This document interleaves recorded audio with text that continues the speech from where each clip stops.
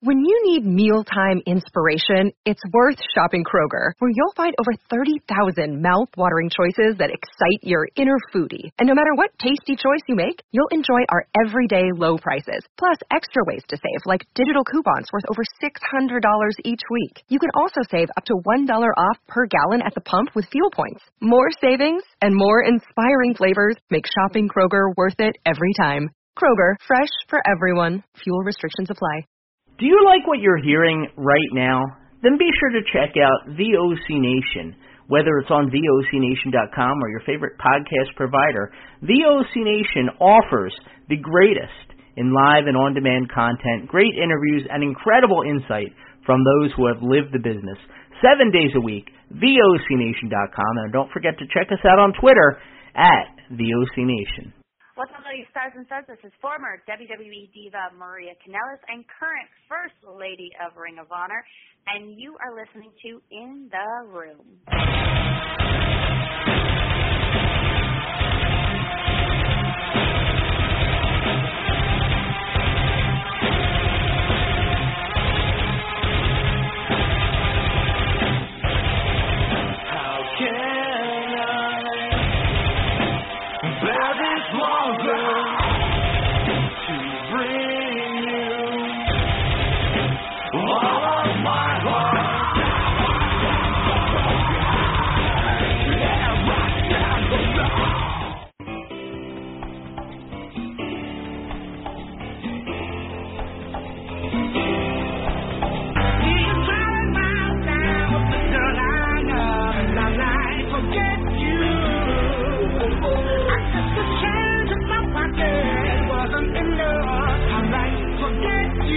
All right, ladies and gentlemen, welcome back. It's In the Room on the VOC Nation Wrestling Network, VOCNation.com, and, of course, on your favorite podcast providers as well.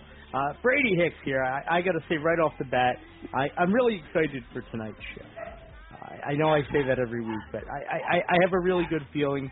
It's going to be just a great episode, lots to talk about, and a very special guest. We're going to be joined by wrestling journalist, author, and just all-around great guy. His name is Keith Elliott Greenberg. We'll learn a little bit more about him in just a little bit, but he'll be checking in, probably in about 20, 25 minutes' time. So anyway, like I said, my name is Brady Hicks. Joining me once again, the lovely Kathy Fitz. How you doing, Kathy?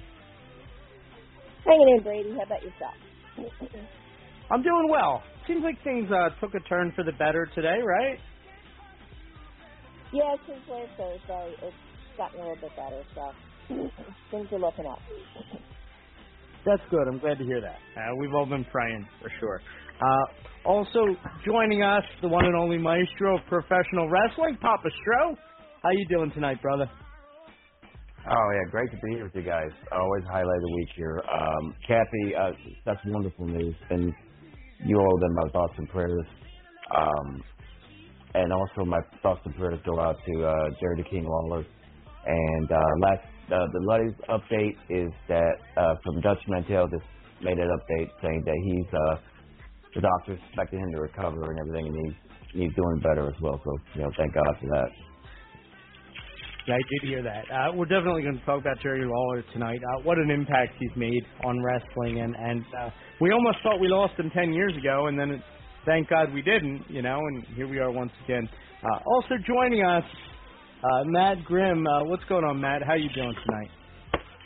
I can't complain, and, even if I did, nobody would care or listen, so there's that. But I'm glad, Kathy, I'm glad things are looking up for you, and I'm glad, I'm certainly also glad the King is in better shape than we thought he could have been.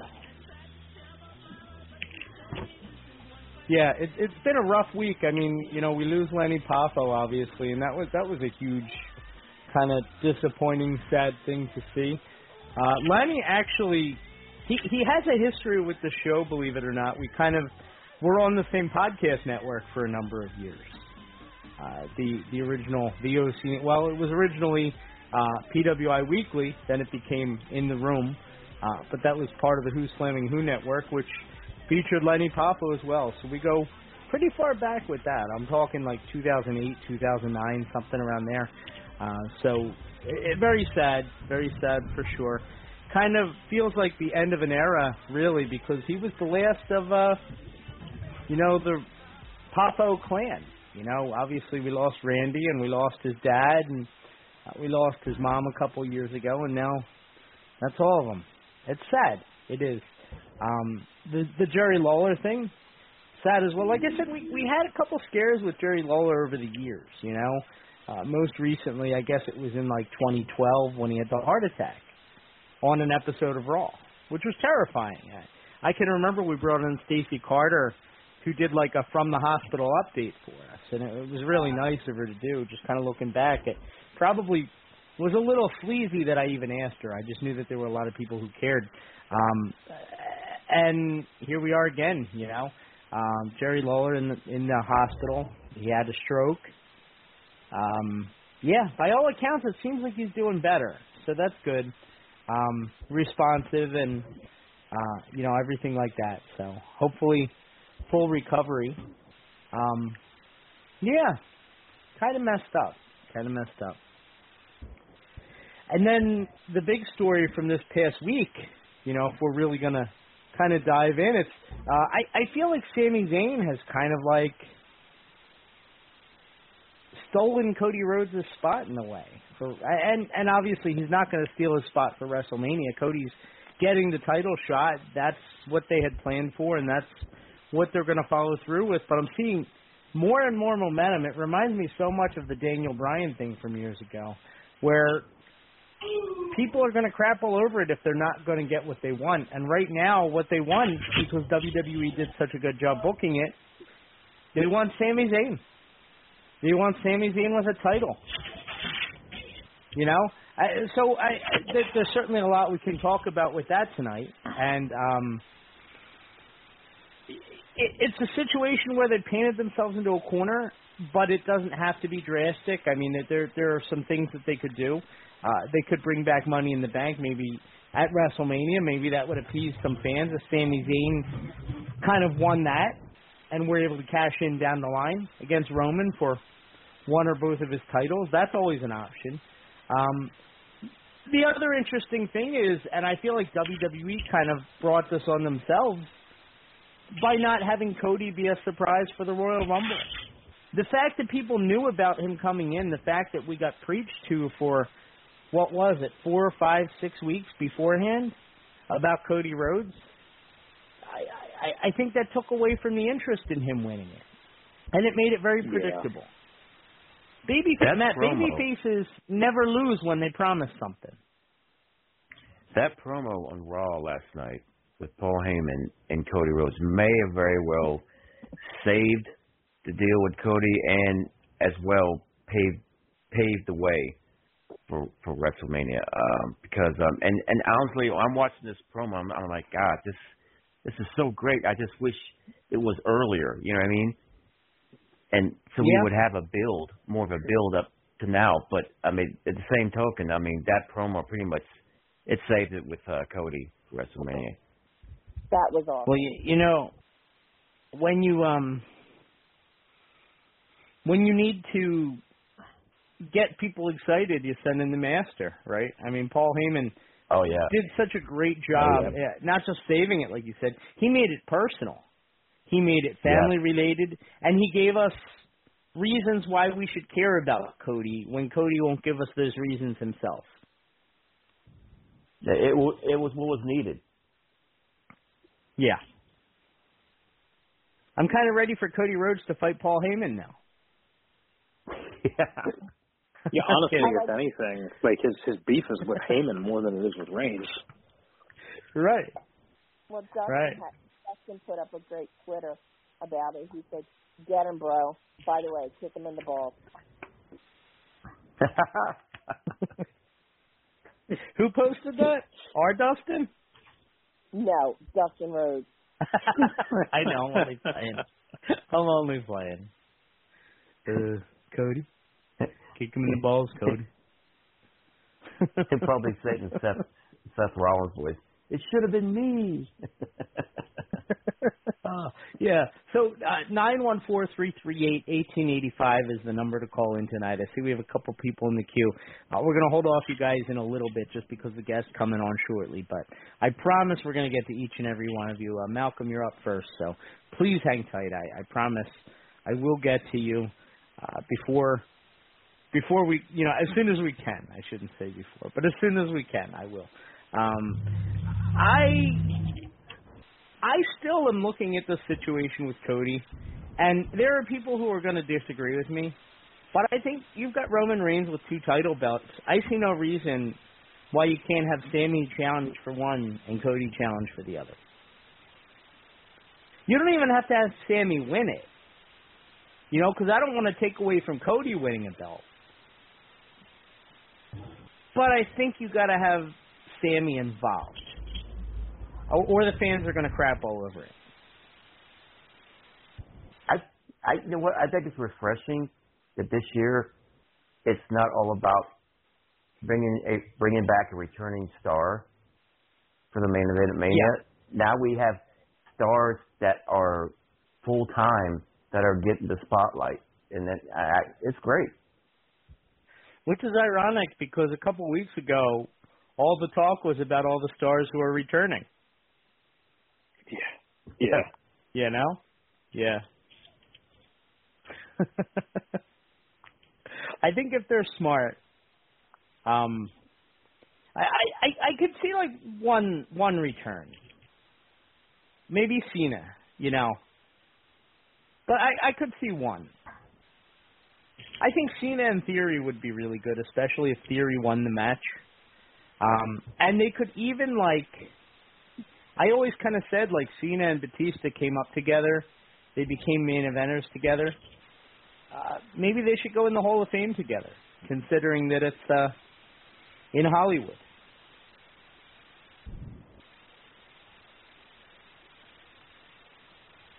So. That isn't exactly the enthusiastic response that I thought it would get, but it's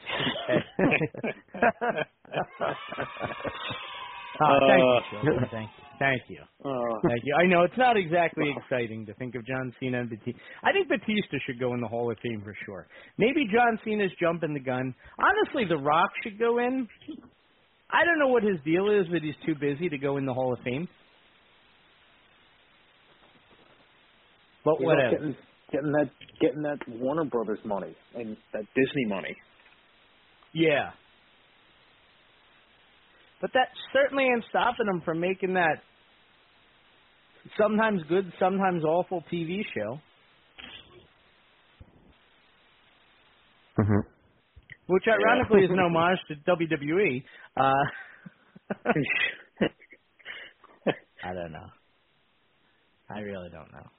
But yeah, we can talk about any of that tonight. It's WrestleMania season. We got to get excited.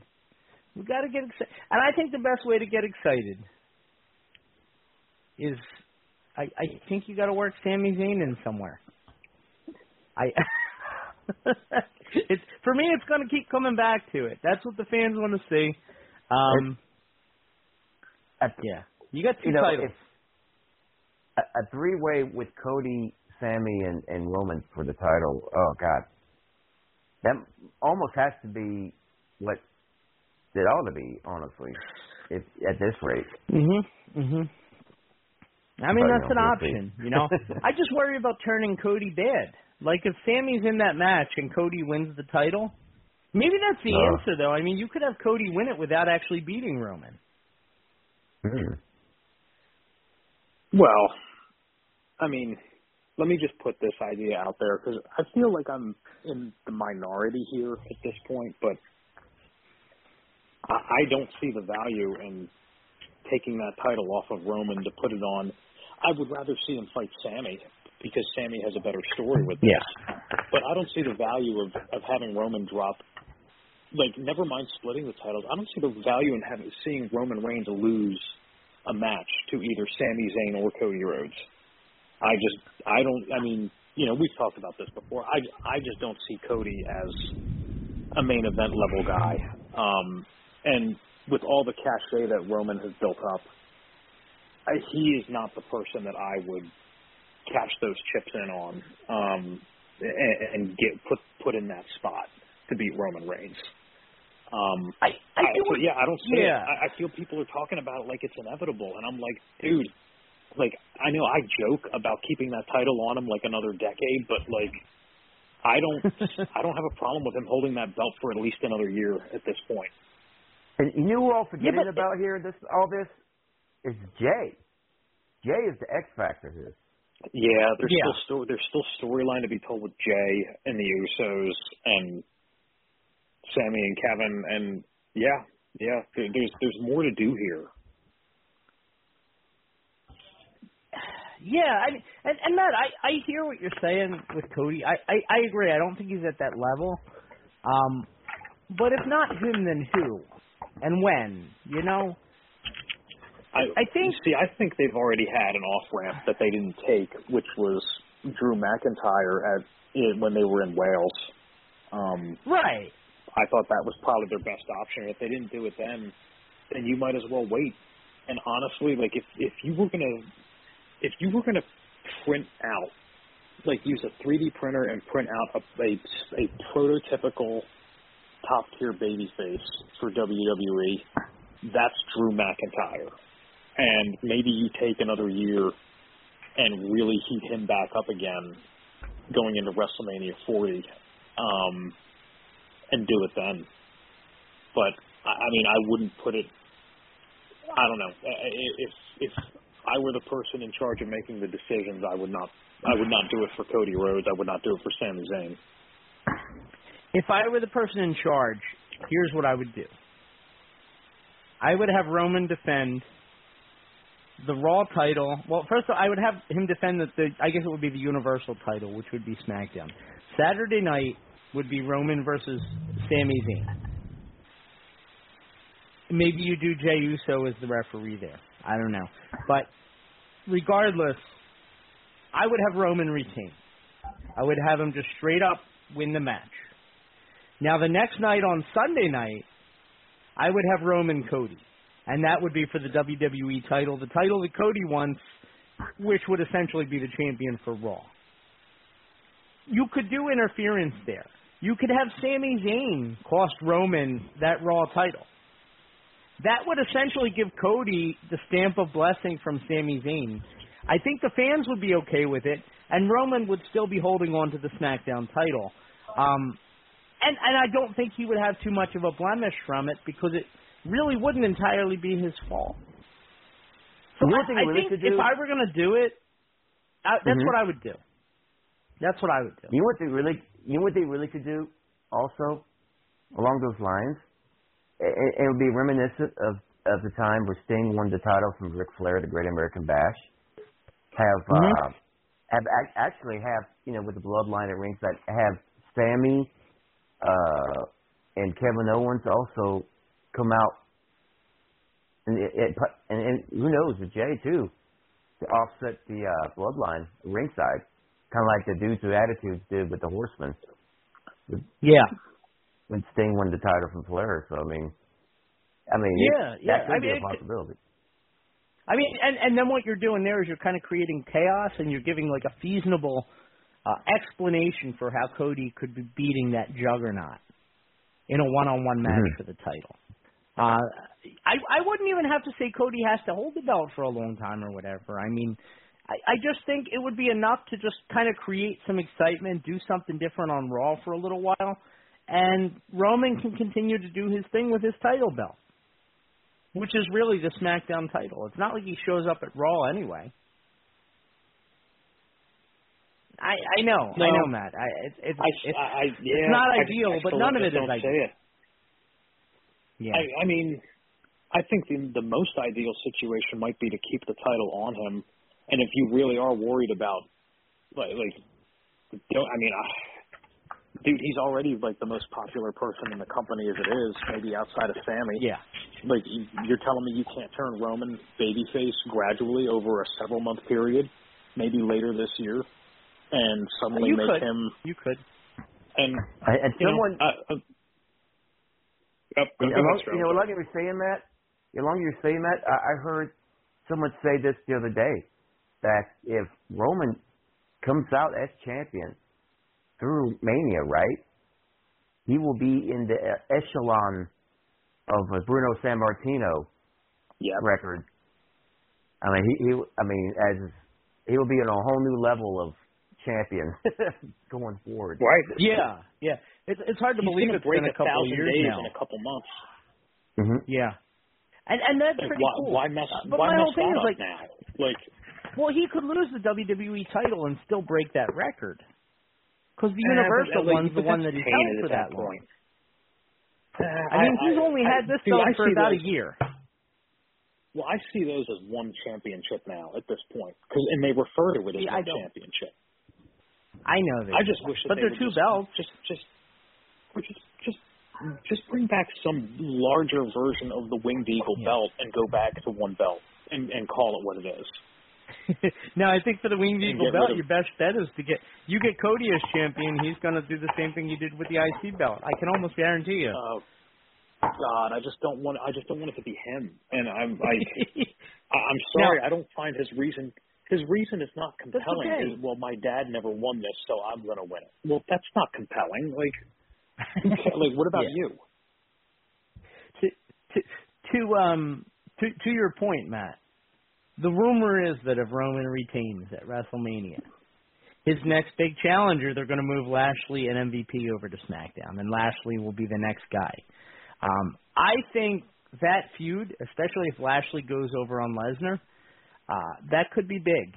You know, that could be because he's over. You know, he gives you another feasible opportunity where you would say, like, hey, like, maybe Roman won't win this, you know? But other than him, like you said, Drew McIntyre's got to be kind of built back up, and it'll take a while. Did you guys hear Brock Lesnar's promo about Lashley the other night? Oh, my God. He says he couldn't stop thinking about Lashley. He was ice fishing. He couldn't eat his steak dinner, and he said he was in his bed with his wife. And then he paused for a second. Then he says, then about 5 hours later, I couldn't get Lashley off my mind. so people were like, it's hilarious. He's a treasure. He is a treasure. Banging Sable in 2023. Who would have thought that would be the case? It's like you remember when he was in the UFC or whatever, he he won the one match. I forget UFC. I forget if it was Miller Lite or Bud Light was the sponsor for UFC, but whichever one it was, he said the opposite. So he won his big title match, and they're interviewing him at ringside. Oh, what are you going to do now? He's like, I'm going to go home and drink a 12-pack of Bud Light and bang my wife and mount my wife. But he said whatever the beer was that wasn't the sponsor, which was funny. And further, he said it was like Coors or something like that. Yeah. Right. Yeah, something like that. Yeah. Whatever it was. A little rough around the edges. He just doesn't give a damn. Because he knows. Because he knows there ain't going to be anybody that looks like him for a long, long time. I'll bet you we're getting toward the end of the Brock Lesnar thing here. I mean, He's got to be in his 40s now. I'd imagine he's hurting. He's he's older than we are, so he's got to be. Is he 45, 46? Yeah. Wow, I didn't realize he was older than us. Barely, but yeah. Not older than He's 45. Yep. Wow. But dude, but Chris Jericho is what, like 53 at this point? So you never know. Yeah. And also to Brock's, a positive for Brock, he hasn't put his body through as much as a lot of, he certainly doesn't have the miles on him that Chris Jericho has. No. You know. And he's not wrestling pretty much every week like Chris Jericho is. Right. And he also took 7 years off of those 20 that he's been around, 21. And his matches tend not to be longer than 5 minutes. Usually not. And he's usually not the one getting thrown around either. They did all the Jericho cruise. They teamed together, right? I saw recently. that. Yeah. And it looks like a before and after picture. Well, Jerichohausen, right? Jerichohausen. Yeah. I want to see a Brockhausen. That sounds like a really fancy schnitzel. It sounds like a beer, actually. Add the Brockhausen. Right. Brockhausen with the works. Brockhausen with the works, right? Yeah. It also sounds like it could be like a crappy macro beer from like Central Europe. I love it. I love it. Listen, guys, we're going to continue this conversation shortly, but I don't want to keep them waiting. Right now we have a renowned wrestling journalist on the line we're going to be talking with. He's a reporter. He's a writer. He's done so much. It's absolutely amazing to see. He recently published a number of books, okay? But we're going to talk about that just in just a second. From Inside the Ropes magazine, we have Keith Elliott Greenberg joining us. Keith, how you doing today? Hey, great. It's really great to be with you guys. Oh, man, it's so surreal to hear your voice because I've been listening to it for so long now. It's an amazing thing. It really is. How are things going your way? No, of course things are going fine. Yeah. Yeah. Things are going fine. What? You've I would say something. You're very prolific, Keith. I mean, you've got all these different wrestling books. You were involved in To Be the Man, Follow the Buzzards, Pro Wrestling in the Age of COVID-19, the 2020 book on indie wrestling. Just so much. Any highlights for you? Anything so far during your long, illustrious career? Sometimes people are surprised that I still have a lot of enthusiasm for the pro wrestling of today. And I think the highlights continue to be lived over and over again. I think it's getting to know some of the younger wrestlers, enjoying the current product, and celebrating the product I grew up with and even the product that preceded my birth. I mean, we're wrestling fans. We're a community. We're all in this together. How difficult has it been the last couple of years? Obviously, we had COVID-19. A lot of the houses were down and stuff like that. How difficult has it been to kind of stay on top of wrestling and track it like you do? Is the enthusiasm still there for people, do you think? I mean, it depends who those people are. I certainly think there were people who drifted off during COVID-19. I also think there were people who became more passionate in their fandom during COVID-19 because they had less to do and less to focus on. I mean, I wrote an entire book on it, Follow the Buzzards, Pro Wrestling in the Age of COVID-19, which just came out in October. And it showed how different wrestling promotions improvised. I mean, obviously, from the major promotions, we saw the Thunderdome with WWE.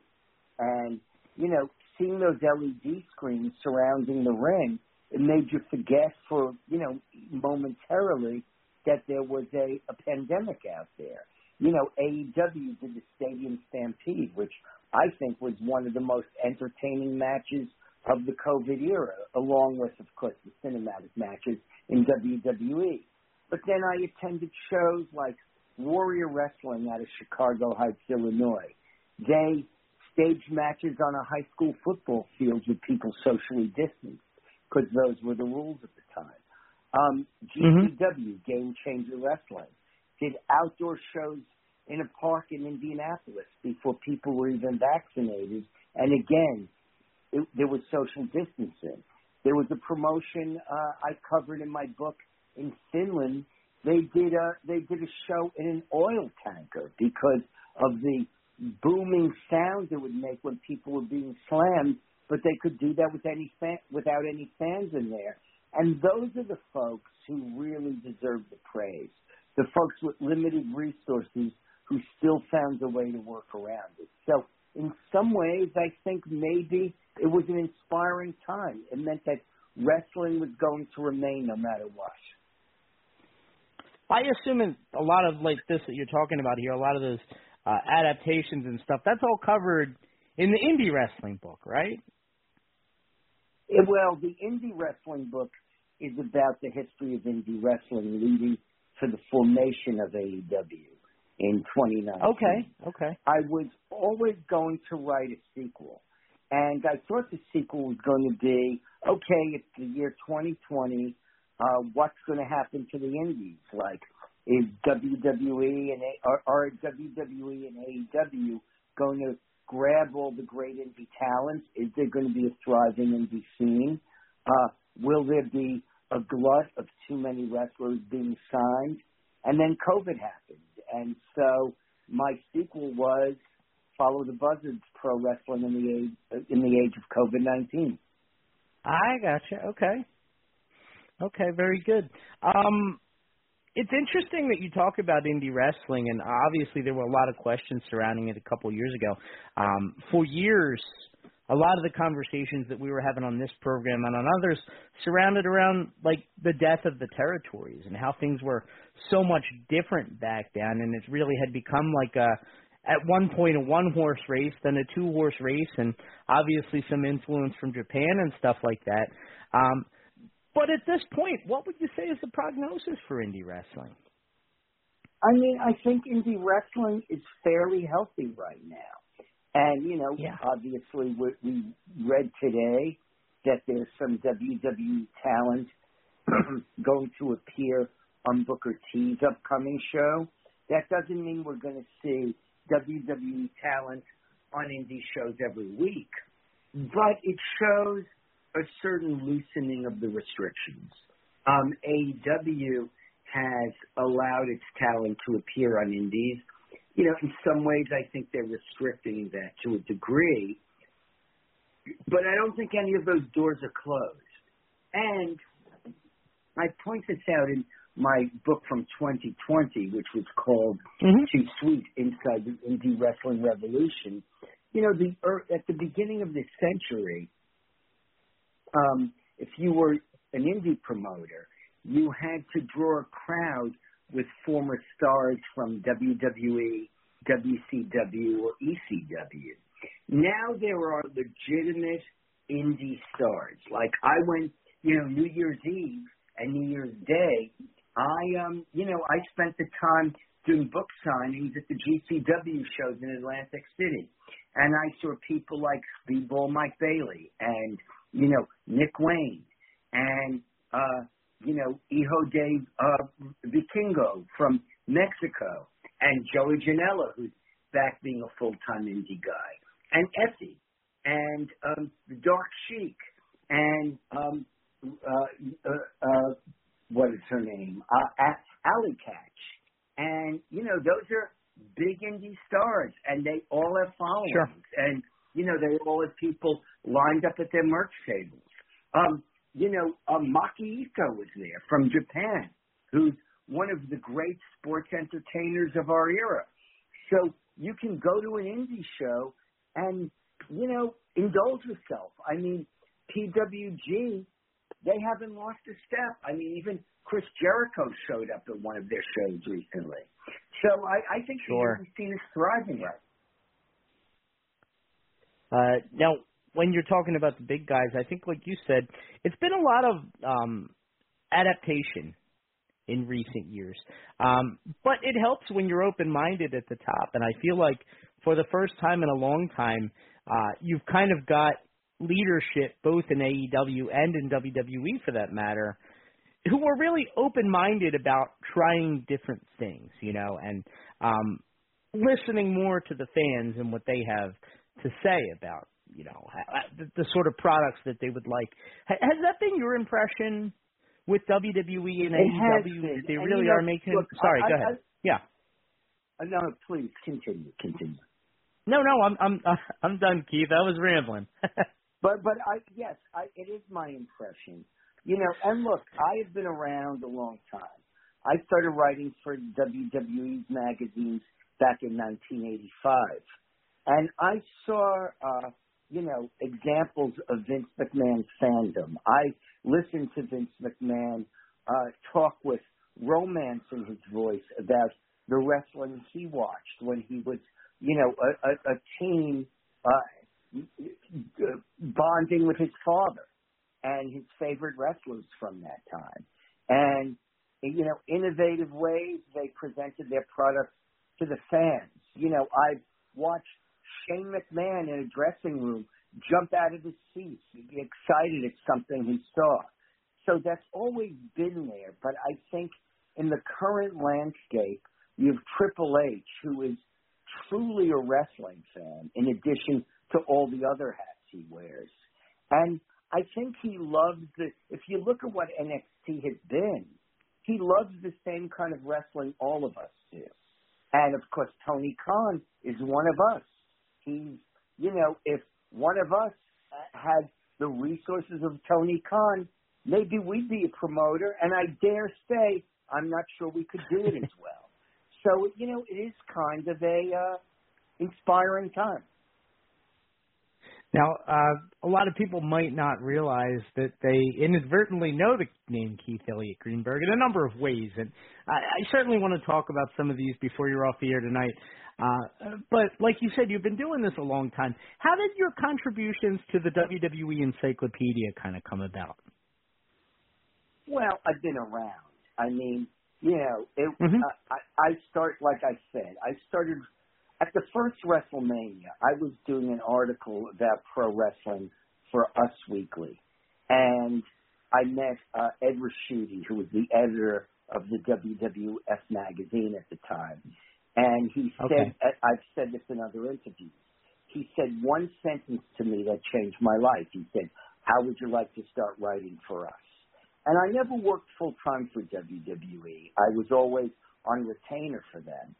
But, I immersed myself deeply in the wrestling world. I was already writing about it. And then I made very strong connections with people. I would even say friendship. So by the time I contributed to the two editions of the WWE Encyclopedia that I co-wrote, I was no longer on retainer for WWE, but my relationship with them never went away. And I'm very proud of that I never had a falling out with them. And I think part of the reason for that is when people would ask me to be on podcasts that involve trashing WWE, I've always declined. Because I do feel, look, constructive criticism is always good. But WWE is what brought us all to this dance. And, I have had personally and professionally a lot of joy from being involved with WWE. And I'm not going to go and bash WWE nor speculate about things that may be going on behind the scenes that I don't know about. And hence, periodically, when they need me to contribute to something, I get the call, and I'm always happy to participate. It's interesting to me, and I sort of knew this, that you were never ever formally a part of WWE. I mean, you mentioned that, and obviously that's true. I was part of their magazine for years, and I co-wrote a number of books, but I never worked. I was never an office guy. I was never in the. You were never an employee, right? I was on. So I guess retainer. Okay. So I guess my question would be: is that something say that again? I'm sorry, you broke up there. I paid a fee every month for 22 years to write for their magazines and do other writing projects for them. So I consider that being part of the WWE because there was I had a responsibility every month, and I was on the road, once a month, sometimes more. And, the bonds were strong. I never felt that I was excluded from anything. Although I will say this, socially, my best friends for most of that run were the Japanese photographers. And I think by removing myself a little bit, I avoided shooting off my mouth after hours in the wrong place, being in situations where I probably wouldn't have belonged because I had another circuit of friends who were not deeply connected to the suits at WWE. And, I probably benefited from that. Was there ever a part of you that wished that your relationship with WWE had been even more? Or were you kind of happy with the place that you were in? No, I was very happy because I got to know everybody. Okay. So, I didn't want to be an office guy. Also, I'm a New York City guy. I never wanted to go up to Connecticut to work. And I work as a full-time as a TV producer. So I've always been able to keep those other parts of my life active. And at one point, when I was working at MSNBC in the early 2000s, I had to commute to New Jersey, and I didn't like leaving the city every day. I like waking up and hearing noise outside the window and traveling on the subway. So it would not have suited me to go up to, pristine, the pristine nutmeg state. Although to other people, I respect and consider it paradise. Okay. Now, I think a lot of fans, maybe, again, they had sort of known your name or whatever, but I feel like with that Ric Flair documentary that recently came out on Peacock, you were a huge part of that, Keith. What was that experience like? Obviously, you go back a ways with Ric Flair.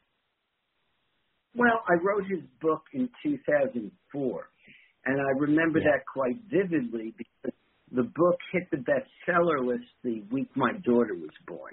And I think that I've told my daughter this, that had the book not hit the bestseller list, I knew it was going to make the bestseller list, but had it not made the bestseller list by the time of her birth, I might have been a little preoccupied the day she was born. But instead, my mind was clear. It was already on the bestseller list. It's like, all right, I'll have another kid. Why not?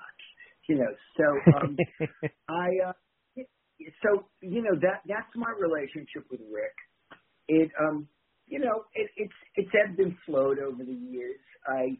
Between you and I and everybody else listening, I wish we had come out of that relationship as better friends.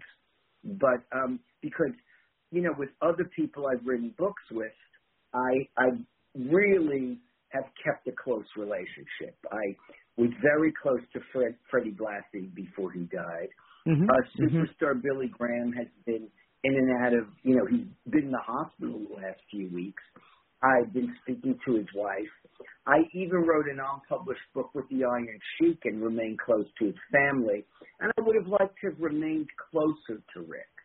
But we saw each other last WrestleMania during the, at WrestleCon.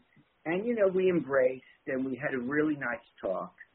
And I was very honored to be included in the Ric Flair documentary and a bit surprised that so much of me was used. But then again, I am the Lou Thesz of pro wrestling journalism. I love it. What is it about Ric Flair specifically that you think that almost universally beloved? I think it's what people felt. Who was it who I just spoke to? Diamond Dallas Page, and this was for an upcoming article of Royal Rumble weekend for Inside the Ropes magazine, the UK. And he quoted Maya Angelou, the poet, and he said, people might forget, I'm paraphrasing, people might forget what you did, people might forget what you said, but they never forget how you made them feel. And, I've said this before, it's no secret that Ric Flair at different times of his career has grappled with bouts of insecurity. And I remember once telling him I wish that he could detach himself and sit in the audience and watch a Ric Flair match and could feel what the fans felt. And then he would never feel insecure again. That's fantastic. Wow. You're giving me goosebumps just listening to that. That's cool. You mentioned other interviews that you've done, for books or whatever, Freddie Blassie, Superstar Billy Graham, and no doubt dozens of others. Is there any one particular interview or relationship that really kind of stands out over the others? Well, I'm going to bring this up because he passed away this week. Lanny Poffo was one of my closest friends in pro wrestling, and we were, again, I've been speaking to superstar Billy Graham while I've been speaking to his wife while, he's been in the hospital, and, I speak to the Iron Sheik's family regularly. But Lanny really was a dear friend, and when I was down at the Royal Rumble, he had messaged me and wanted to know if I wanted to meet him at a restaurant in Midtown Manhattan because he was in New York, and I was already in Texas at the Royal Rumble. And then there's a pro wrestling bar in Brooklyn called DDT, and every Wednesday night, if I'm in town or if I'm not, busy with other work, I go in there and watch AEW with a group of people.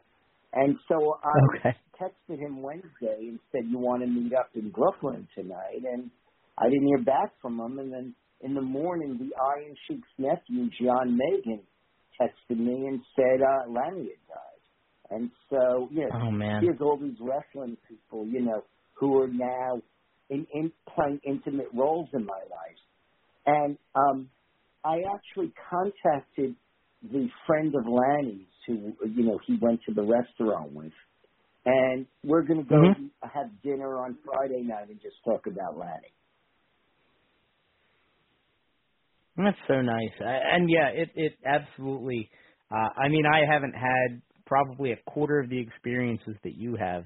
But I can tell you it hurts really deeply to lose somebody that you're close with.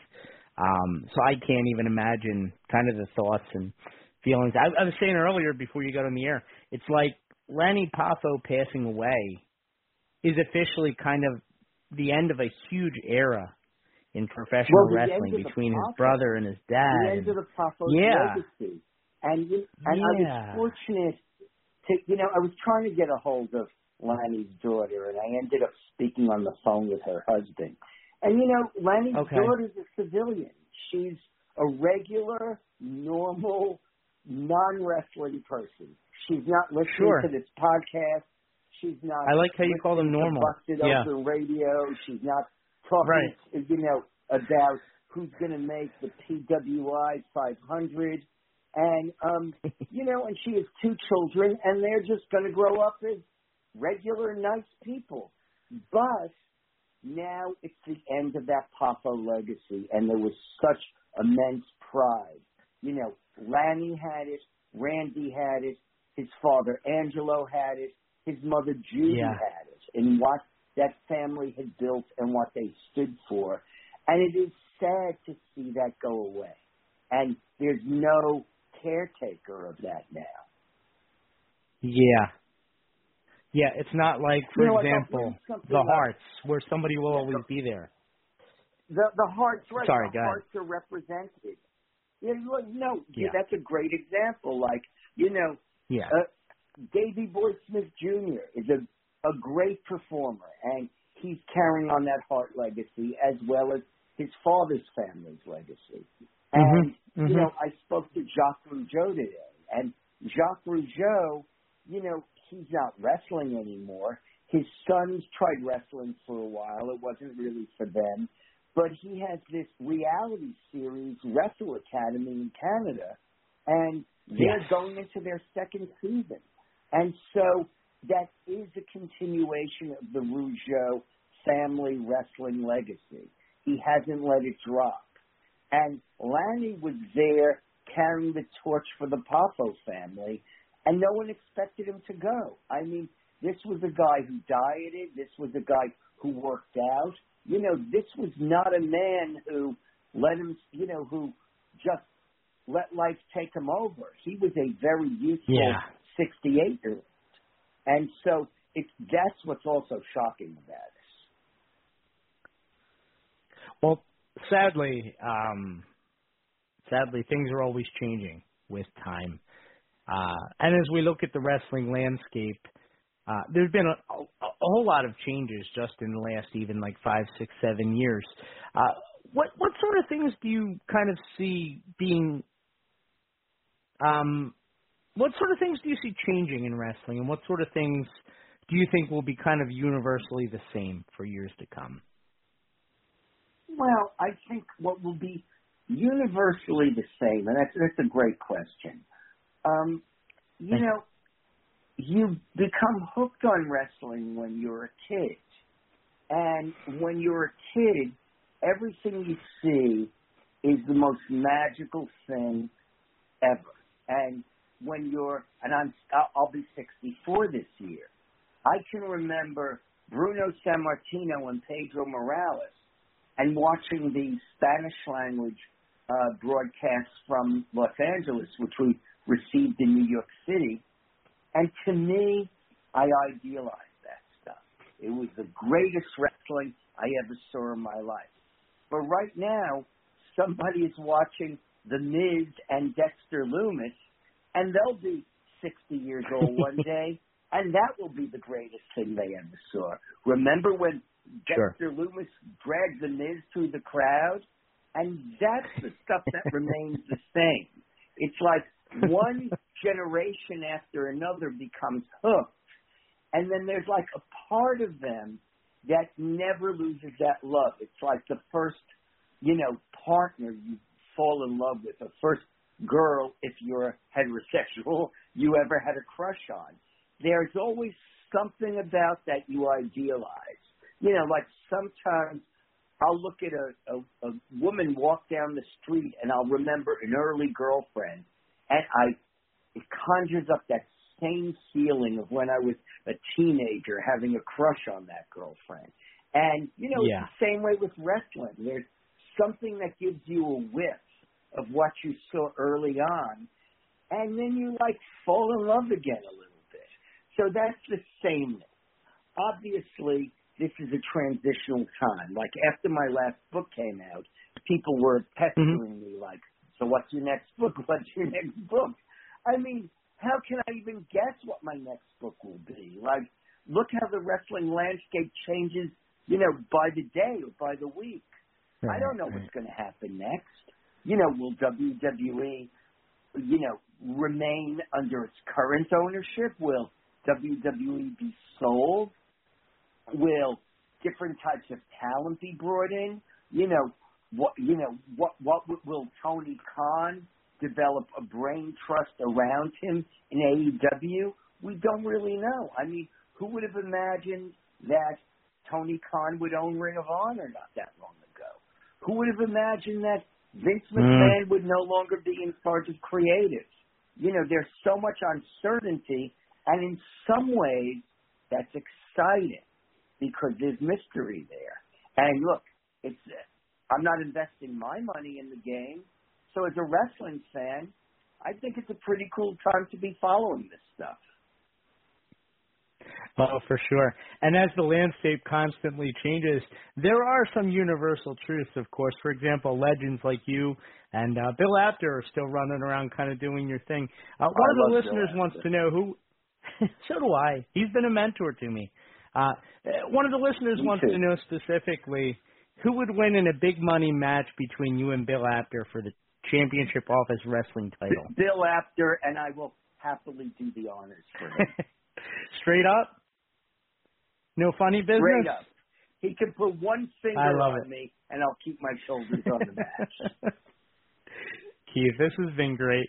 If people want to kind of keep up with you and everything you've got going on with your busy life, social media-wise, or how can people kind of follow you? Oh, I'm on social media. I'm on Facebook, although I'm rapidly approaching that 5,000 threshold, because they don't let you get other friends at 5,000. I was hacked on Instagram a few months ago, right when my book came out. So I had to build a new Instagram account, and, I don't have a ton of Instagram followers now. So, yeah, I'm always happy to have new Instagram followers. And, and I'm on Twitter. And it's interesting because at the Royal Rumble press conference, I asked a couple of questions, and suddenly, I'm getting messages, people are trashing you on Twitter. And not only were people trashing me, but like within like 48 hours, I had 200 more followers. So I don't know. Maybe there is no such thing as bad publicity. I guess not. Those Twitter fans are brutal, man. I don't go on there unless I have to. So God bless look, you. I get and, like yeah. I actually discussed this with my kids were getting upset. Like my oldest kid is going to be 26. Like it's not like my oldest kid is a baby, but it's like, why are they saying this shit about you? And I can imagine you're watching the Royal Rumble. You're watching 4 hours, and you're tweeting and you're saying, I knew Cody was going to win. That was so predictable. It's like, this beating of Sami Zayn that's happening all along. It's not that great. And then it's like, okay, now don't turn off the broadcast. We're going to a press conference. And I stand up and with my New York accent and my long hair and all that, and I ask a question. It's like, who's this idiot? What the hell are you asking? And some people go, that's Keith Elliott Greenberg. And then other people are like, Keith Elliott Greenberg, he's still alive? I thought he died 20 years ago. So you know what? Oh, my God. Let them have fun. Yeah. Doesn't take any money out of my pocket. You know what, though? And it was great to see you. I was so happy to see those exchanges that you got to have. And it was archived on Peacock as part of the Royal Rumble, like the entire show, followed by that. So you were right there. I thought it was fantastic, Keith. And honestly, I've been a fan for so long. I wish you nothing but the best. Yeah. Thank you. I greatly appreciate it. And I appreciate, you having me on the show. And this is the part of the fun now. Like, it doesn't go away. Like, instead of living in the past and saying, oh, it was great during the Attitude Era, or it was great during the Hulkamania era. Like, I think it's great now. Because, like, you and I are talking for the first time, and now you and I will run into each other, and we'll already have this connection. And now I'll have another friend in the wrestling business. I love it. I love it. Keith, again, thank you so much for the time here tonight. We're up against a commercial break. Huge favor to ask, though, if you don't mind. Would we be able to get you to record a bumper to play on the beginning of the show? Would that be okay? I'll say whatever you want to say. Sure. So if you could just tell people who you are, remind them that they're listening to In the Room, and we'll have you on your way. Okay. Whenever you're ready. Keith Elliott Greenberg, longtime pro wrestling writer, author, the self-professed Lou Thesz of pro wrestling journalism, and we are listening to all of us in the room, and please don't go away. Keith, that Lou Thesz thing, that's perfect for wrestling journalism. It's exactly as I describe it. Thank you so much for the time tonight, sir. It was really appreciated. Oh, I appreciate it. Thank you so much, Brady. And we'll talk real soon. Thank you. And just please keep me informed about when this will be up. Absolutely, yeah. So we're live right now. We will. It'll be archived sometime this evening, so I'll make sure to tag you in it. Thank you so much. Okay, great. Right. Thank you, Keith. Take care. Thanks. All the best. There you go. There you have it. The Lou Thesz of wrestling journalism, Keith Elliott Greenberg. So what we're going to do right now, we're going to take a real quick commercial break. I'm going to try and, we're not going to do the full one because we're way behind time here. So, we'll take a quick commercial break. We got Howard Morgan on the other side. We got the callers, including Malcolm, and more. 914-338-1885. It's In the Room on the VOC Nation Wrestling Network. We'll be right back. Hey, this is Total Package Lex Luger, and you're listening to the VOC Nation. Don't miss out. Hey, guys, before we get started, I just wanted to read this commercial because it's an agreement that we made with a really great podcast, and I want to tell you guys all about it. Pro Wrestling Interviews. It features guests who are hot indie stars as well as the greats of the ring. Each week, you can join the Amazing Velvet as well as Dr. John as they host this jam-packed hour of interviews, pro wrestling news, and entertaining guests. It's an hour you don't want to miss. Trust me, you don't want to miss it. Every Sunday, 9 p.m. Eastern. Just go to ProWrestlingInterviews.com and it'll take you to their Facebook page where you can get the custom podcast link for that week. Don't miss a second of Pro Wrestling Interviews. That's Sunday nights, 9 Eastern, ProWrestlingInterviews.com. The worldwide leader in entertainment. This is the VOC Nation Radio Network. Check out In the Room every Tuesday night at 9. Listen in. Pro Wrestling Illustrated's Brady Hicks, former WCW star Stro Maestro, Kathy Fitz, Matt Grimm. And you and Ray are there too, right, Ray? We sure are, and we've got great guests like Lex Luger, AJ Styles, Taku, and more. It's a heck of a party. Plus, I didn't get thrown off buildings. And then I didn't get pregnant either. Sometimes I think it gets so ridiculous. We were getting into like snuff film territory there. In the Room, 9 p.m. Eastern on VOC Nation. Yo, this is Jerry Stein of the Nasty Boys. Yeah, Brian Knobs here. You getting ready to get nasty? Well, listen to the VOC Nation, baby. VOC Nation is one of the longest-running wrestling podcast networks, having started way back in 2010.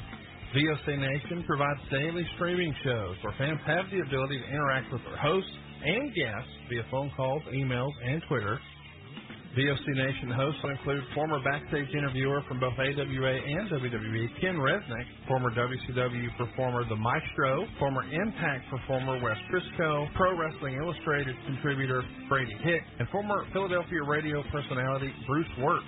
Archive-free content includes past interviews with huge names like Hulk Hogan, Jesse Ventura, Kurt Angle, Jimmy Hart, Ricky Steamboat, Sting, Mick Foley, Joey Styles, Howard Finkel, and so many more. Listen live at VOCNation.com and subscribe to all the podcasts by searching VOC Nation Radio Network on your favorite podcast app.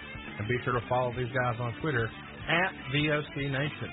Bill Apter has been in the pro wrestling business for over 50 years. Hey, talking here with Arn Anderson. Arn, first of all, your height and weight. 6'1", 255. And now subscribers to VOC Nation Premium get exclusive access to Bill Apter's archived audio footage. And where's your hometown? Minneapolis, Minnesota. Okay, and give us something about your back. First of all, your relationship to Ole Anderson. Ole is my... Subscription to VOC Nation Premium starts at just $3 a month and includes commercial-free audio and video versions of our top podcasts. Okay, we're speaking here with the manager of the World Heavyweight Tag Team Champions, Tarzan Tyler and Luke Ram, and he's sort of glowing tonight about a new prospect we haven't heard of yet. And for just $9 a month, Apter's archives are all yours. Would you tell us who this new prospect is? Well, I'll tell you, Bill, I've searched the world, and I finally found the true world champion. I finally found... What's your opinion of Ivan Koloff winning the title from Bruno Sammartino? Well, I think, I don't know what to say, but I want to say one thing. Bruno was an early champion. Hear exclusive interviews with the greatest performers of all time. This is Bill Apter, and once again, we're speaking here with Bruno Sammartino. Bruno, first of all, how did you and Bruiser lose that title to the Valiant? Well, actually, it was a very unusual loss, if you want to call it a loss. Did women have anything to do? Well, yes, but the whole thing is this, that the rules, as I always understood them, was that the title could only be lost by pin or submission, which is the same rules as my title, the World Wide Wrestling Federation. That night, it was... To sign up, it's very simple. Head to premium.vocnation.com or go to patreon.com/VOCNation. VOC Nation takes you behind the scenes of the greatest moments in pro wrestling history. Each and every Thursday night, check it out, WCW star Stro Maestro takes you on a journey. It's WCW Retro. Talking old school match of the week, talking dream matches, taking your calls and looking back on an incredible career of acting, entertaining, and wrestling. Check it out, VOCNation.com, WCW Retro. Be sure to call in Thursday nights, 9 Eastern, on the VOC Nation Radio Network. This is Matt Hardy, and you are listening to the VOC Nation.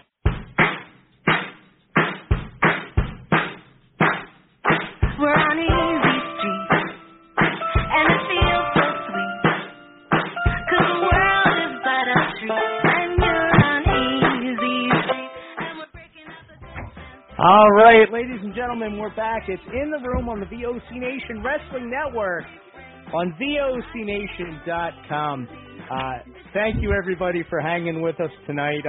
We just got off the phone with Keith Elliott Greenberg, who was absolutely amazing.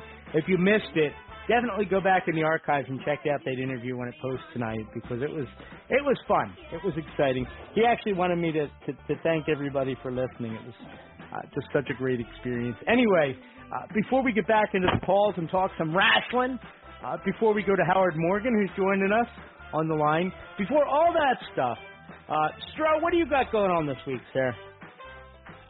Oh, gosh. This Thursday night, WWE Retro returns, 9 p.m. Eastern Standard Time on VOCNation.com. And, we're out.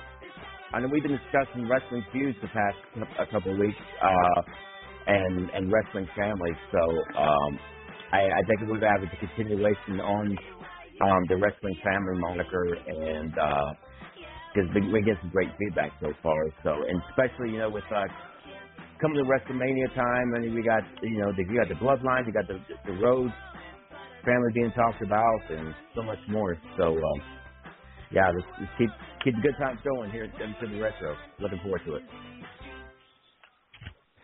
Infused is hot as coal, baby. Yeah. I'm excited. That's cool. I can't wait. Volume 3.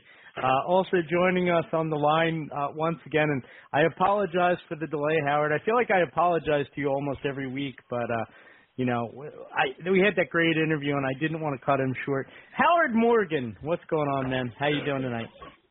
I'm doing well, man. I feel like I could listen to him all night long. Seriously. He's just got this, kind of comforting voice to him. It would be like if, terrible analogy, I'm going to preface it with that. It would be like if Bill Apter and Evan Ginsberg had a kid, if you guys know Evan Ginsberg, and then he proceeded to be the same age as those guys. And, but I don't know. Forget my analogy. That was stupid. But he was amazing. He was. I'm being goofy tonight. Yeah. So we've got a lot of exciting stuff going on as we kind of build toward WrestleMania, Howard. We were talking earlier about Sami Zayn and Cody and who should get the title shot and what they should do. And there's so many different roads, pardon the pun, so many different roads that this thing could take. What are your kind of thoughts on the matter? I know you're kind of starting to tire of Roman Reigns. I'm just not seeing the alternatives, really. No, I'm actually more tired of Cody Rhodes than I am of Roman Reigns. Okay.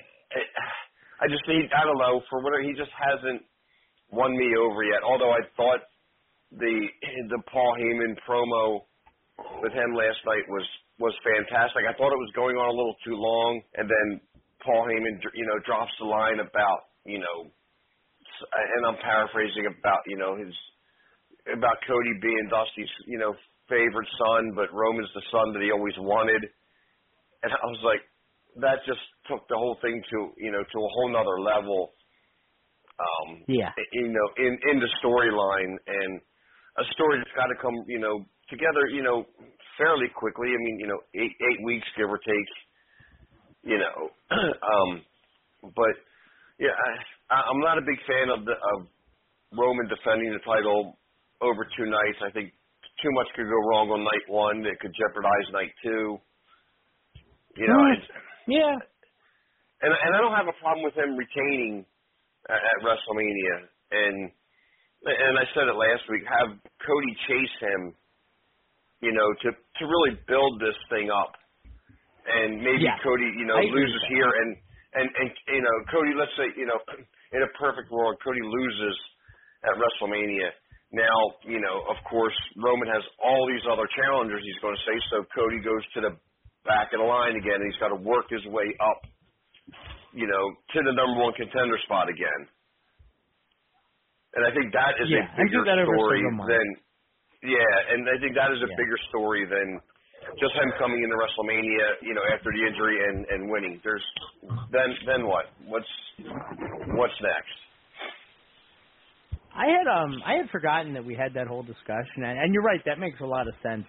I think for a lot of fans, the thrill is in the chase, and there wasn't a whole lot of chasing going on. It was suddenly like Cody's back. Now he's going to win the Royal Rumble. Now he won the Royal Rumble, and here's the title shot. So there wasn't really a whole lot to it, you know.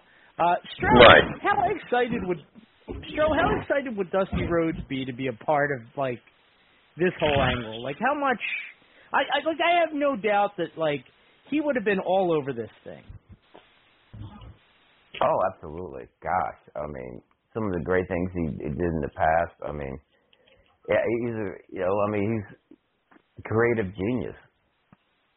So yeah, he'd be all about it. It's funny because like anytime I hear Cody talk, guys, he always talks about how like Dusty would use Cody as a sample. He wouldn't like smarten him up about anything, and then use Cody's reactions to gauge the fans' reactions. So like Cody kind of had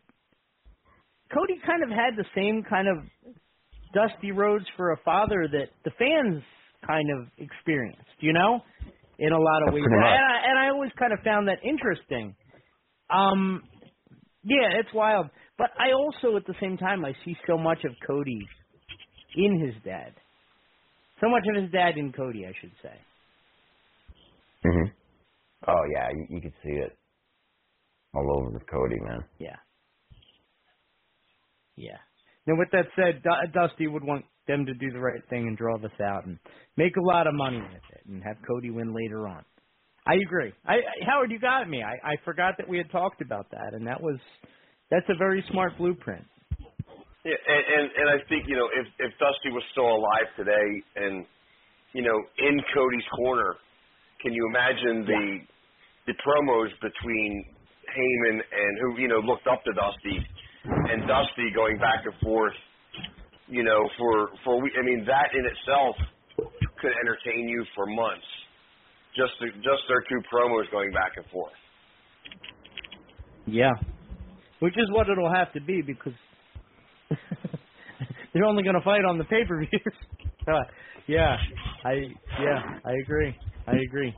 But it's a reason to have excitement. Now, where do you think, Howard, that before we go to our first caller, Malcolm, then Dustin, before we go to them, where do you think Sami Zayn fits into all this? Or where should he fit in, I should say?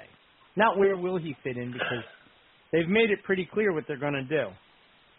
Yeah, I mean, again, you know, going with my heart, I want him to win, you know, one of the titles at WrestleMania. And again, I'm not, you know, campaigning for the two nights, but you know, I don't want him to win it just to drop it to Cody Rhodes at WrestleMania. And we all know that, you know, the whole Cody Rhodes Roman Reigns is the bigger story.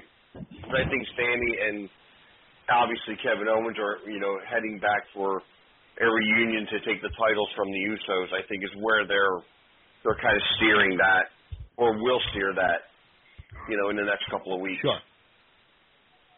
Sure. Well, let's go to the phones. We're going to bring on Malcolm first. Dustin, you're up next. What's going on, Malcolm? How you doing, brother? Hey, thanks for holding. Brady. Sorry to keep you waiting. It was on listening to this guy. Was it Keith Elliott Green? Is that his name? Keith Elliott Greenberg. Yes, he's like another Bill Apter. He's been around forever. Well, you know what? We had a Hank Greenberg that used to announce for KNBR. He had the same last name. But I got to tell you, listening to this man talk about wrestling, I was getting goosebumps, man. This guy, he knows his insides. Like you said, he's like Bill Apter. Because I talked to Bill Apter. I haven't met this Keith Elliott Greenberg, but my God, I want to meet this guy because, I mean, he just talks wrestling. You know, he doesn't talk nonsense. He talks wrestling. You know? Yeah. And there are people that are younger than me that, and Mr. Greenberg, I want you to know this. I have gone through hell for almost 29 years doing these Hulk Hogan and Macho Man impressions. And Mr. Greenberg, I don't do them to goof around. I do them out of respect for both those wrestlers. I talked to one. I've met the other 3 times.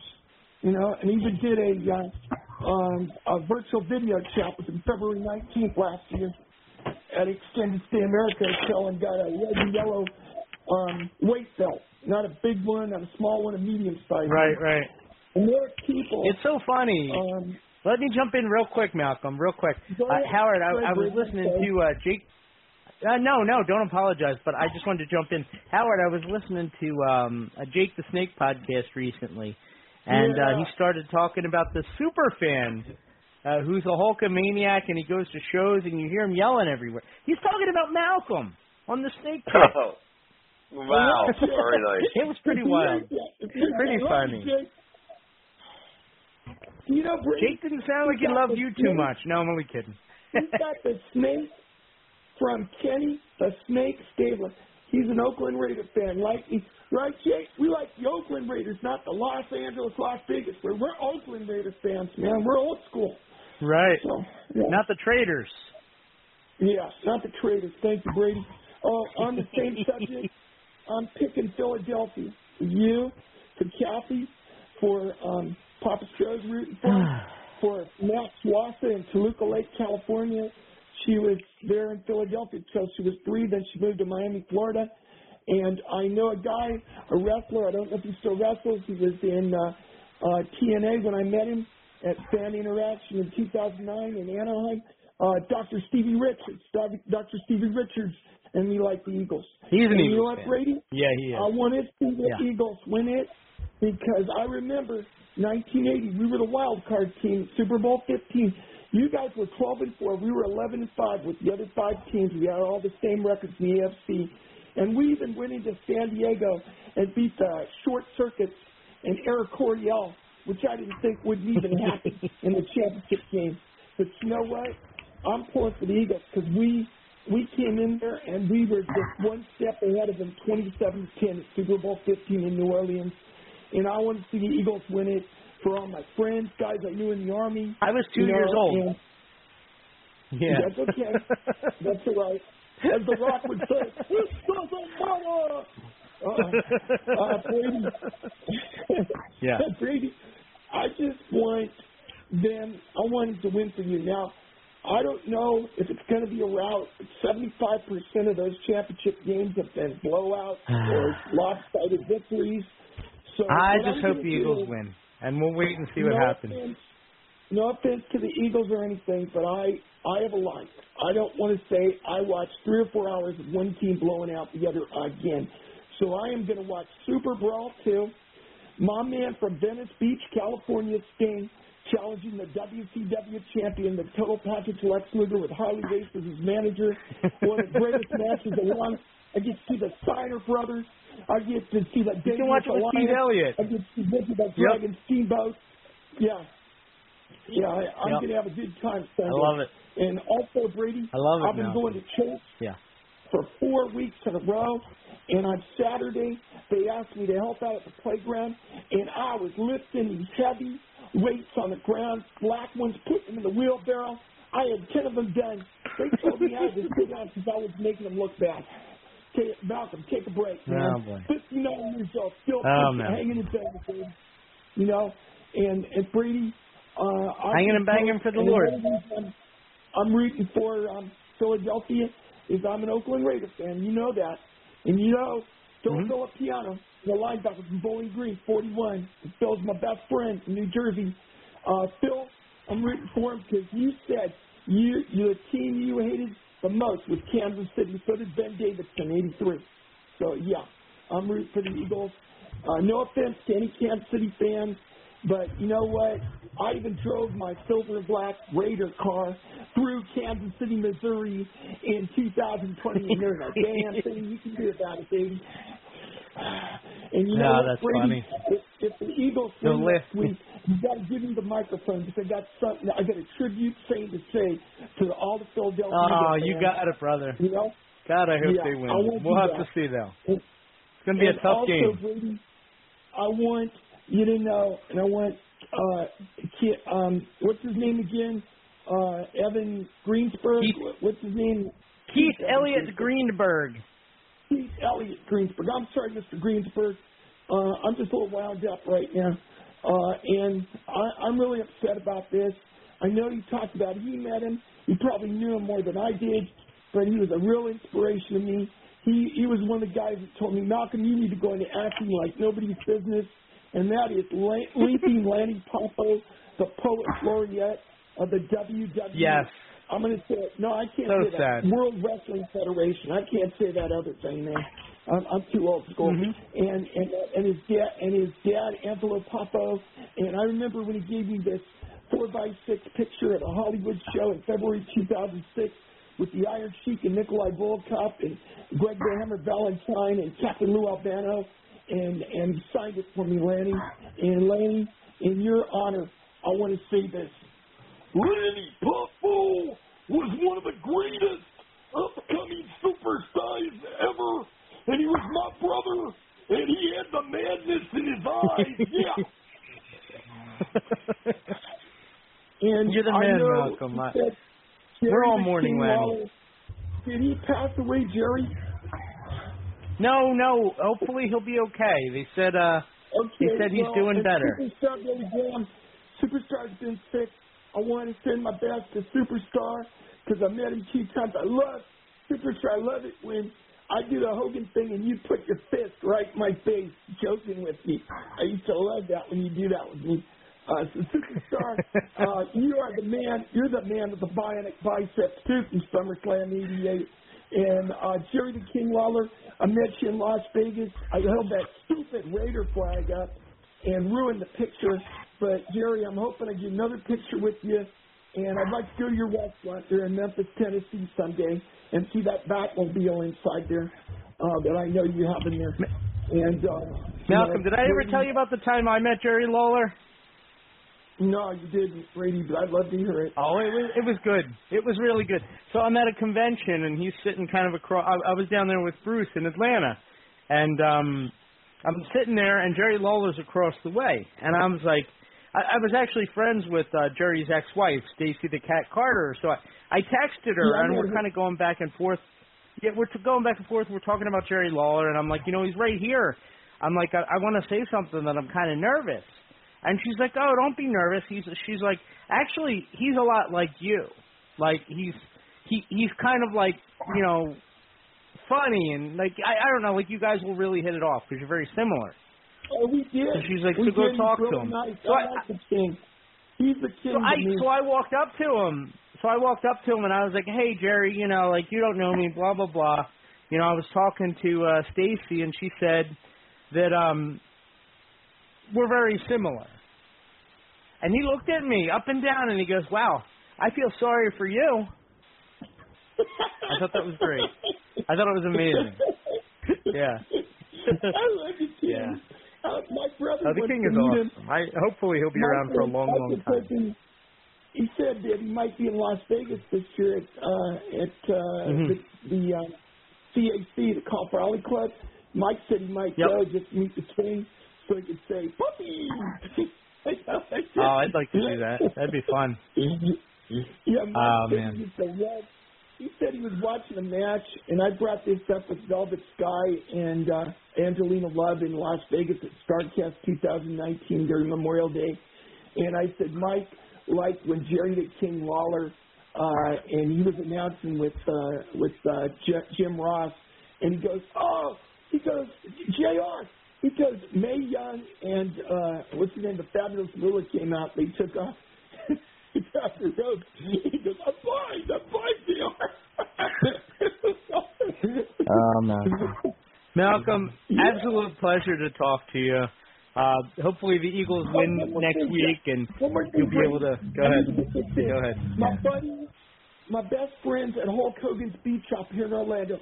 My main man, Lou, Mania Gene, Liz, Maddie, and a new lady named Taya that just started working there.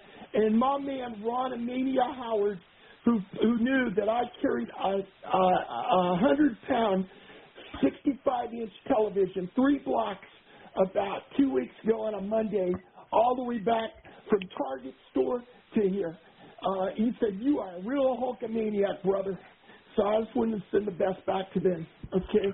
And to Vince McMahon, brother. McMahon, I don't care what you do, Mr. McMahon. I still want to meet you. and I will always have respect for what the wrestling you gave me in the 80s, no doubt. Piper and Hogan. Well, he did give us a lot of great memories, for sure. Malcolm, thank you for calling in, brother. Hopefully we talk to you next week, and hopefully the Eagles win. We'll have to see it. It's going to be tough. Take care, brother. Love you. Bye. There you have it. Malcolmania. I think I'm the only one that's amused all the time with him, aren't I? I think I am. What you gonna do when Malcolmania runs wild on you, brother? I love it. Let's go to 903. Dustin down in Orlando. What's going on, pal? Everybody's in Orlando tonight but me. How you doing? I'm good. You're good. Good. Yeah. Good. Yeah. Good. So, man. yeah, Royal Rumble was good in person. I enjoyed that. That was a blast. I was expecting you to be one of the surprise entrants. No, just the shocker of the night was Sami Zayn turning on Bloodline and the Bloodline turning on him. I'm like, man, that pop he got from the crowd. Oh my God! I was like, yeah, he's gonna be over now. Let's be clear though, the Bloodline didn't turn on Sami Zayn. Sami Zayn turned on the Bloodline. Sami Zayn is the bad guy here. Well, here's the thing: the pop he got from that, him hitting Roman that chair. I was like, oh my God! I wasn't expecting that. That's because the fans are jerks. Roman did nothing wrong there. Well, but yeah, see, my picks won the Rumble like I said they would. Cody Rhodes wins the men's and Rhea Ripley won the women's match. Yeah, pretty exciting. Yeah. Pretty see, exciting. I told you I told you for weeks I was going to be right. That's who was going to win each match. Well, I mean, to be fair, they were my picks too. Oh yeah, and I can't believe that. Yeah, I think they made it kind of obvious. Well, it was shocking to see that Rhea started the match number one. I was like, "There's no way that she'll go all the way to the end at number one and get thrown out." Like Gunther did at the end of the men's match. Like he lasted all the way to the end and gets thrown out. Yeah, it's right. Yeah, part of me would have loved to see Gunther win it. Seriously. Now I just want to do a little social experiment here. So Dustin and I both picked Cody Rhodes and Rhea Ripley to win the Royal Rumbles. Stro, who did you pick to win the Royal Rumble this year? I wanted Gunther, man. I really did. I was. He was doing great too. That would have been fun. That would have been fun. Howard, who did you pick? I wanted, Gunther to win it. I think he did well. I wanted something different to happen. I wanted it to be different and a surprise, and it really wasn't. Did you feel like it was? I was going to say, did you feel like it was different or a surprise? It was different because Cody Rhodes never won it, but it was predictable. Right? Yeah. Again, I wish they wouldn't have spoiled his return so soon. But it is what it is. And how great would it have been if how great would it have been, Dustin, if Cody Rhodes came out at 29 and he tossed Gunther over, and then 30 hit and it was MJF and he came out and he low-blowed Cody and threw him over the top? No, that wouldn't happen. But yeah, I just had that feel. I just had that feeling Cody Rhodes ain't gonna win it, Mania. So that's your prediction? Cody Rhodes is gonna lose. Yeah, I think so, and I don't think Rhea's winning either. I think Rhea will win. I'm undecided about Cody. I think Cody was supposed to win, but I'm not sure if the change isn't in motion. I think Rhea will win. She's playing Charlotte. She's going to be playing Charlotte. Here's the thing, Brady. Charlotte Flair is 2-0 in matches against Rhea Ripley. What do you think will happen? Like, okay, if Rhea Ripley does win, do you think they'll break up Judgment Day? Because she'll be the SmackDown champion. I think Judgment Day is going to move to SmackDown because Dominic's supposed to start that feud with his father. Yeah. Although I really think his father's Eddie Guerrero. The more and more I watch it. Yeah. I'm starting to think the wrong man won the ladder match that day. Yeah. I just think it'd be interesting to you, like them just going forward. Like also I want to see them have their match and get it over with. What if they just drove NASCAR around for like 6 more weeks, like they did this week? It was a good race. That was a blast to go in person. So, like, I didn't get to go last year, but I went this year. Oh, you saw Rey Mysterio race a car?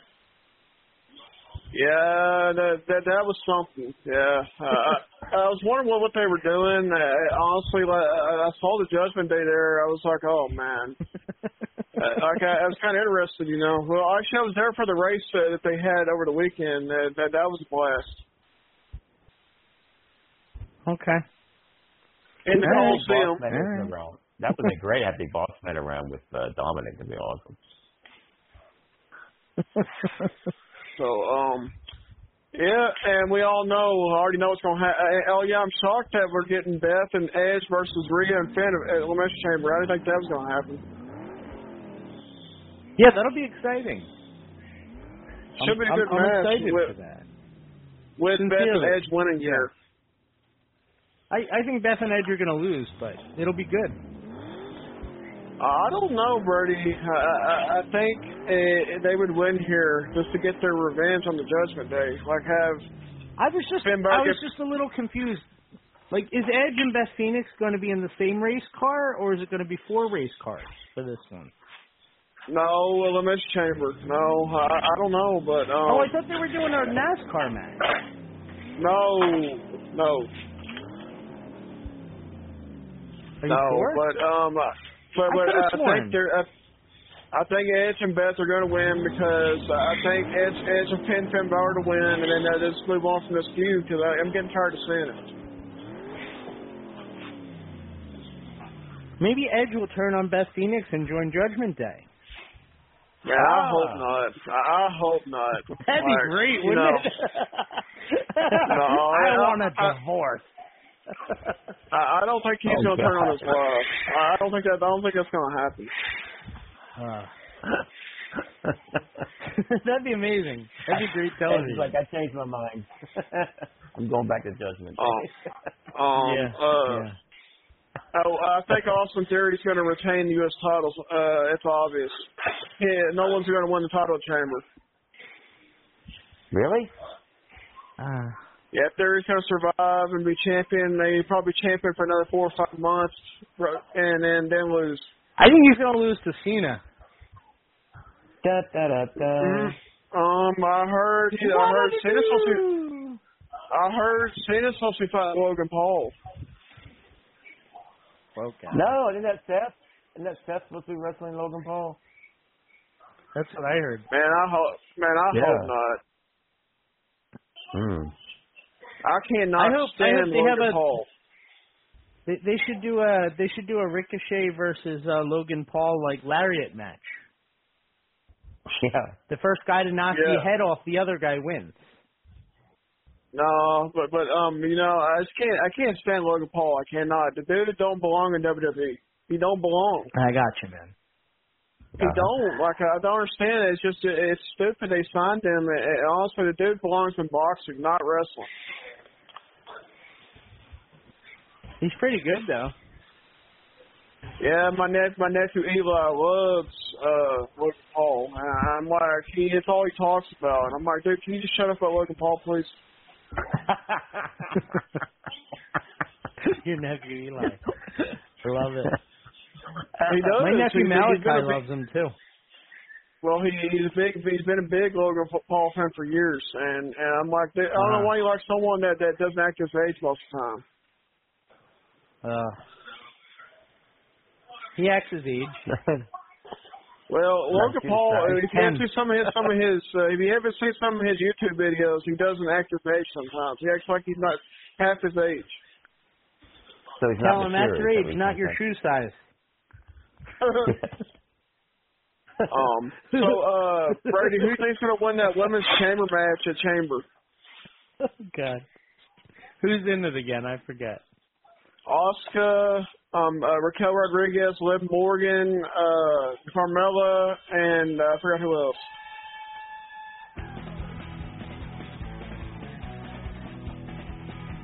Isn't there still somebody not yet named? Well, it's actually Natalya, Carmella, Liv Morgan, Raquel Rodriguez, and Piper Niven. Oh. I would have Piper Niven win it, or Raquel, and I would have them beat Bianca just for something different. I think what's gonna happen here. Carmella wins the Chamber and beats Bianca at Mania. What? Wait, who would beat Bianca? Who would Carmella? Who would beat Bianca? Carmella. Okay. Carmella Hayes. You know. Yeah. And you know, they should combine characters and have them be Carmella Hayes. Yeah, well, I already know it's going to be Carmella Hayes versus Braun Breaker at TakeOver in April. I already know that's where they're going. With Carmella Hayes winning the title. Okay. So, all right. Anything else, Dustin? No, not really. You know, I just called in just talk. Yeah, brother. I hear you. I'll talk to you next week. Oh yeah, your birthday's next week. Oh yeah. Oh crap. Yeah, my birthday's next Tuesday. Oh, sure. We might have to talk. Yeah, we might have to talk. It's my birthday and it's Valentine's Day. Oh man. You might have to take next week I off. might need a PTO that day. I'll have to think about it. We'll see. You take your day off. We'll yeah, see. you should take your birthday off. So you shouldn't have to call in. You should just take a break. And I'm flying to Fort Lauderdale early the next morning too. Oh yeah. Yeah. Well, so I'm hoping there's there's a next blizzard week. for the. Thank you. Yeah, thank you. I'm hoping there's a blizzard and I can avoid the trip, but it's probably not going to happen. So. Well, you never know. You know. Yeah, probably not. Well, all Brady, right, I'll talk to you next week. Bye. All right, bye. Bye. Man, he is something. Yeah. Well, we hardly touched on it tonight, but Howard, what are your thoughts on the Jerry Lawler news from today? Which, thank God, it's kind of seems to be trending upward, but it was a little scary today. I hate seeing some of these guys get older. Yeah, I mean, even from my what I'll call childhood, with Lanny passing last week, and with Lawler, having the issue today, and it does sound like it's trending upward, and I hope it continues to trend upward. Yeah. It just seems like the Lanny thing sucks too. Yeah. It's just it's just my all of my childhood idols are passing. Yeah. And I think it's starting the end of an era that we'll never be able to get back, and eventually we'll dare I say it won't be handed down any further. As these older guys pass on, all of those stories and all of those things are going to be gone. Yeah. Yeah, and it feels like it's happening more and more by the day. There's that oral history that's just kind of, a lot of it's documented, but there's still so much So much. Like I was thinking about that with Superstar Billy Graham. Like the history that's going to go away. Every time I listen to Billy Graham talk, I learn something that I didn't know. You know, every time I read something that he posts, it's like, it's educational. And it's like, yeah, that's going to suck when that's not around anymore. You know, the old... It's like a link to the past. And I don't know how far you go back, but the old Ernie Ladd, you know, sitting on their learning tree is eventually going to be gone. You know, it's, you know, you know, like you said, that oral history is going to be gone. Yeah. Yeah. Stroke, you had... I'm trying to remember, and definitely correct me if I'm wrong, but something with the ownership of the name Gorgeous George, which, like, you were using that, right? And then Randy Savage, I guess, acquired it or something? He was going to use it for his brother? Yeah, they and it didn't work out, actually, for either one of us, actually, at the time, for some unknown reasons. Because they were going to bring him in, because I made an agreement, they would bring him in under Gorgeous George, and I'd be under another moniker, and it just never panned out. Ultimately became Maestro, right? Right, and so it was a start, and then honestly, Gorgeous George is actually part of my legal name now. So I'll always be Gorgeous George. I mean, you know what I mean? that's your family too, you know. So like, you should be entitled to that. So, did you know that, Howard? He's actually related to Gorgeous George, the original. No. I learned something tonight. Yeah, isn't my that granduncle interesting? here. Yeah, my grandfather smartened me up, actually. I didn't know about it until I started wrestling. Then I had like Dusty Rhodes and William Regal and different people comparing my style to the, you know, Grizzly Gorgeous George. And that's when I found out. That's pretty wild. But yeah, I mean, and nothing against. But sorry. No. I mean, the Powerfuls. I mean, they've always been good to me, though. I mean, honestly, and it just. Years, so. Yeah. Well, you've been good to them, too, like reminding them to keep the belt the right way and stuff like that. Yeah. Yeah, just funny story. Did I tell you guys this? Yeah. But I'd love to hear it again. A lot of people haven't. Okay. Yeah. Okay, well, I'm in gorilla position, and Randy and me and Gene Okerlund are getting ready to go out and do a live interview, right? And I went up to Randy. I said, Randy, I can't let you go out like that. And he said, why not? And I just can't. Did Olsen say anything? I said, no. Did Holden say anything? I mean, I got to get out there. Damn it, Randy, I can't let you do it. I said, why? You know, and because your belt's upside down. He looks at it.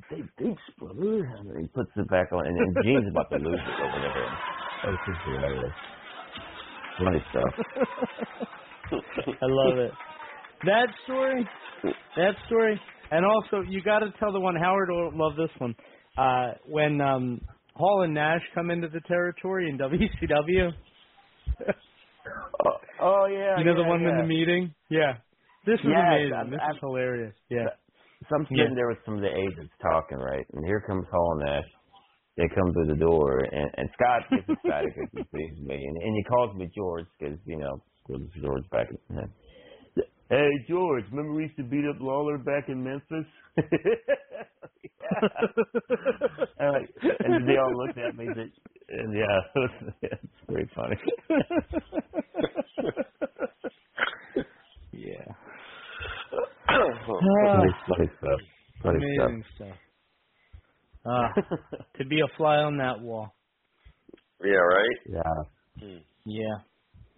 I remember the first WWF show I ever went to was it was in 1989. I think it was December of '89.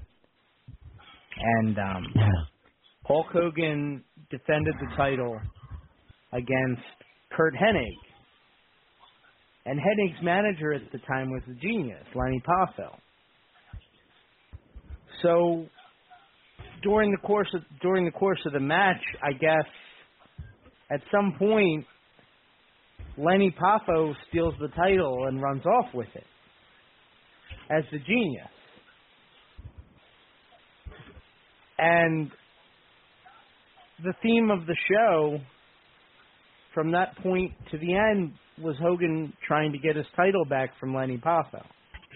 It was amazing. And he does at the end, obviously. Hulkster does get his title back. That was the first WWF show I ever went to. And I just remember being enthralled by Lenny Poffo. Because he was just, Kurt Hennig was so good and so technically sound. But, what Poffo brought out in him was, it made it fun. And Bobby Heenan obviously took it to the next level. But, yeah, Lenny Poffo was fun. And like I said earlier, he did so much for the show in the early years when we were on the same wrestling network, when the show was kind of starting out. It's hard to believe that he's gone. It's crazy. Sad. Very sad. So, yeah. I don't know. I guess that's about it. Yep. I mean, I got nothing else. Howard, anything you wanted to plug for this week? No, other than, we're hoping for, an Eagles win on Sunday. Oh, God, I hope. Yep. Go Eagles. Go Please. Eagles. Go Birds, as they say. Apparently somebody was, they got called for jury duty. And they were doing, roll call and jury duty downtown Philly. So they call out a name, and then one guy started, instead of saying here, he said, Go Birds. And the whole room ended up just saying Go Birds when their name was called. I was reading about this. So, yeah. I just thought of, years ago when Randy Savage and Lenny Poffo were teaming up in Memphis, and they took on the Rock and Roll Express. And they did this deal where Randy pile drive Ricky Morton through a table, right? Through the table. Yeah. Yeah, and it was years before the Terry Funk Ric Flair deal. Yeah. Yeah. So they were way ahead of their time, man. Yeah, they were saying that, the announcer was saying he broke Ricky Morton's neck. Yeah. Pretty wild. Pretty crazy. They were a great team. Pretty crazy. Randy and Randy were. It was an amazing time. I'm sure it was incredible. So, all right, Stro. What do you got going on this week, man? Well, WCW Wrestling Thursday night at 9 p.m. Eastern Standard Time. We're talking wrestling, families, and feuds. Just putting them all together. So if you got any of them you'd like to share, please call in. It's going to be a good time. I love it. Well, thank you, everybody, for tuning in to In the Room this week on the VOC Nation Wrestling Network. If you missed the Keith Elliott Greenberg interview, be sure to go back in the archives and check it out. It'll post in a little while. So be sure to check that out. Absolutely a great time. Thoughts and prayers to Jerry Lawler's family, Lenny Poffo's family. And, it's tough.